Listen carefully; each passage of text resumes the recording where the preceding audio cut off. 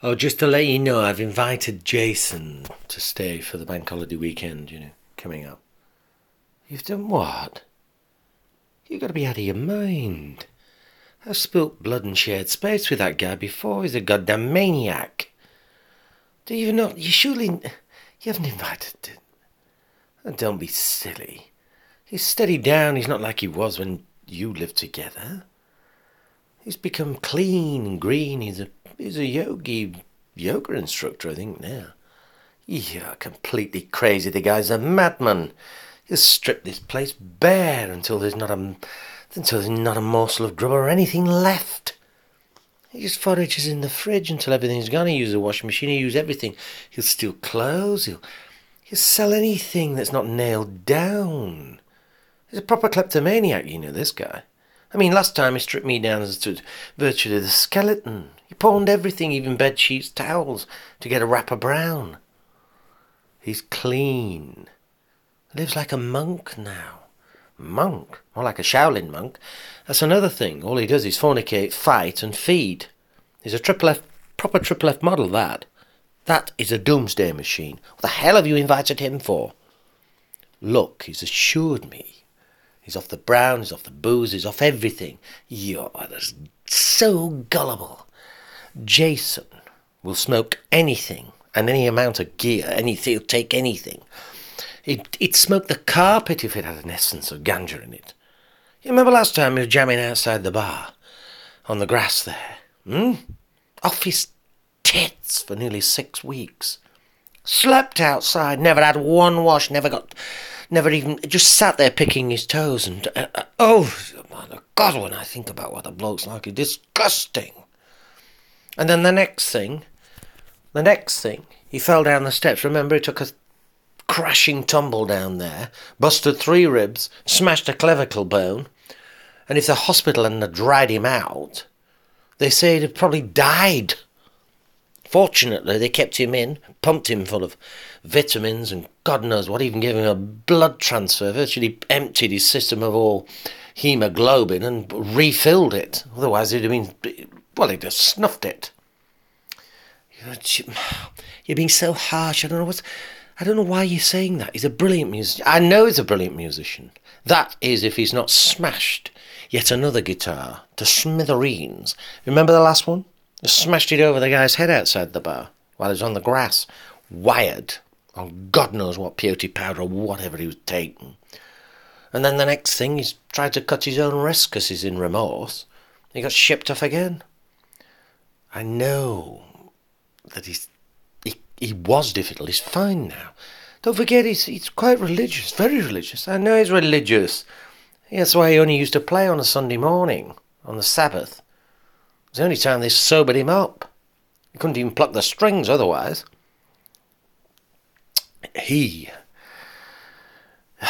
Look, we have begged and borrowed everything to kit this place out.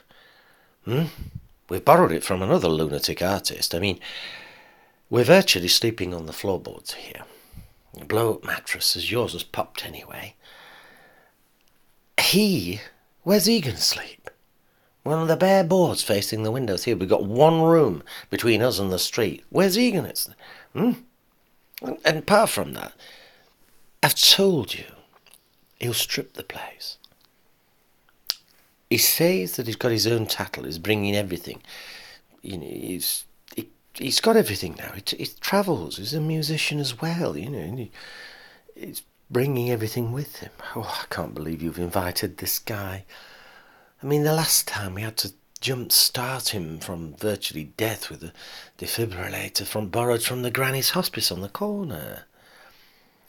Can't you remember? Natasha came in screaming the place down that he was dead, and we fired him up with 2 sparks. Intense electric shock to get him going.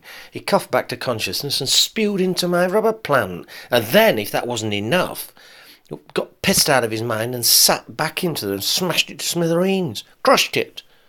Thought it was a chair. A green chair. End of the rubber plant.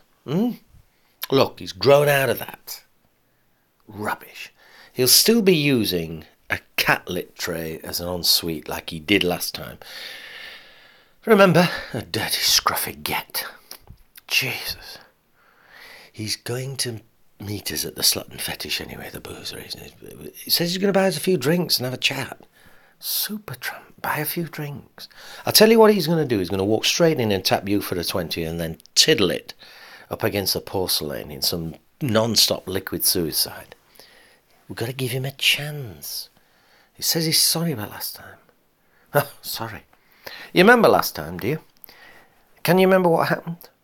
Because you were out of your mind on virtually at the side of him. I'll tell you what happened. He set fire to the house and climbed out of the window after taking a dump on the lounge carpet because he said he was so scared, which I happened to tread in, and totally deranged on drink, left us to burn. He was trying to, or I was trying to make a good impression on my first date. Yeah. And there we were, all stood in the street, in bare feet, naked, piss wet through, after the fire brigade had fired 1,000 gallons of water, sprayed by the red roses. And that, by the way, remember what happened to that seemingly bride-to-be? Yeah, she married the fireman. Great. All down to Freddy, who'd have let us burn, by the way. And adding sort of insult to injury. Not only that, I caught syphilis and scabies off the dirty old git because he'd been living in some wanked-out squat at the other side of Bangor. But has he still got them dreadlocks down to his feet and a beard to his navel? Well, I don't know. I don't think so. Because they barred him from about 4 boozers last time he was back here as a fire hazard. Said he couldn't even come in. At one stage, one of them said he couldn't even move away from the fire extinguisher at one go. Anyway, I had to be virtually sheep-dipped for 3 weeks to get rid of that lot. Sheep-dipped, plunged into Promethean or something equally ghastly. I virtually was yellow, jaundiced, with liver failure by the time I'd finished. Because this dirty, filthy shekel shags that can't be bothered washing, and shags any old trouts and trollops countrywide, and then comes back and wipes it on whatever towels you possess until we've got it. Look, he's got a girlfriend now. A steady squeeze that straightened him out. Yeah? She's calmed him down. She's greened him up. He's vegan. Who is she? Anna. Anna? Which Anna? Anna 36. Anna 36, you mean the the one that rides a crotch rocket, dressed in total leather. I happened to have caught chlamydia off her leather trousers at one stage as well. She is less hygienic than him. They're scruffy. Don't you think it's possibly you that is just, let's face it, antisocial? I'm not antisocial. I'm not an antisocial guy. I do not want to be sharing, fleas, ticks, scabies and syphilis, or even saliva, with any of those two. Why have you got... They're not sleeping anywhere near me. You can sleep amongst them. They're not sleeping near me. Okay? And that Anna machine last time, if you conveniently forgot, the one you seemingly now favour, you remember what she did last time? She broke Rick's jaw and also busted a hand in the process. Boxer's fracture. Yeah? And she shared every single bed on the planet with everyone, carrying God knows what. She will give us something. I will end up waking up with a rosette on the end of this John Thomas of mine yet again. Those two, I've had every single ghastliness known to man. And apart from that, Feddy, wherever he goes, you know him and I know him. He springs a leak. That's why he's called Tiddles. He gives everything and everyone a golden shower. He nearly brought the ceiling down last time at Jack's on New Year's Eve. I burst all the light fittings down below. They blew. 2 gallons of the old and filthy have been tiddled straight through the ceiling and into the electrics. See, you always see the worst in people. I just can't understand why. You can't be optimistic and good. You always have to look on the dark side. I look on the dark side because he is going to make such a dreadful mess of where we live, and he's going to steal. He's going to steal and thieve, and he's not like that. He's a vegan. His girlfriend's got him tried out. She's worse than he is. Jeremy, you've shared space with him. You remember the girlfriend he brought back then? She got you by the throat, whilst he was hid under a great big pile of washing. And then he crawled out and tried to apologise because she knew, she'd found out that he'd been,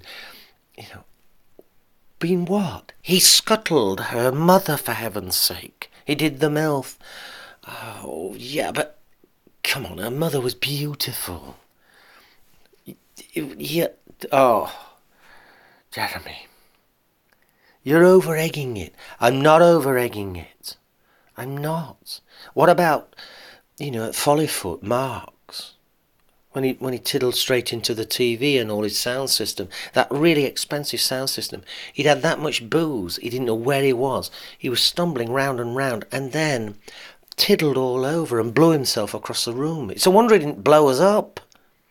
And when his girlfriend came back, when Mark's girlfriend came back, she blacked my eye shut with her hands that were like war hammers, bounced a teapot off the top of your head and threw the pair of us into the street and proper knocked us about.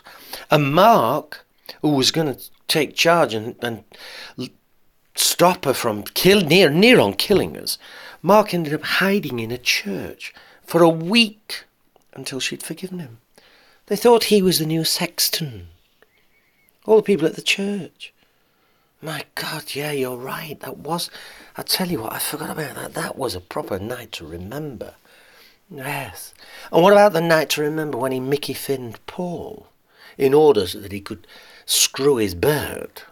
Come on, Mark, Paul, me, you. Yeah, but he was out of control then. He's okay now. Look, you think he's going to be okay. It's you. You're just you're a bit on the Miz side. I'm not on the Miz side. I'm not. I'm in for a good time too. But like Paul in the hospital, I've been there too.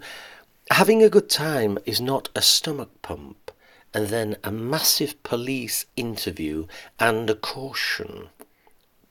And also, as with Paul, who ended up in front of the magistrates.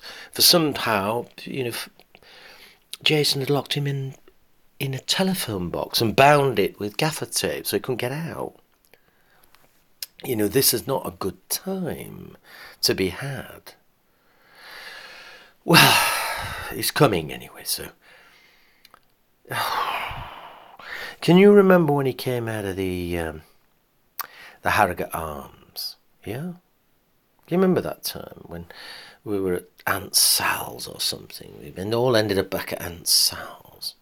And he'd got into a punch-up on a free bus, which it was free. That was the obvious.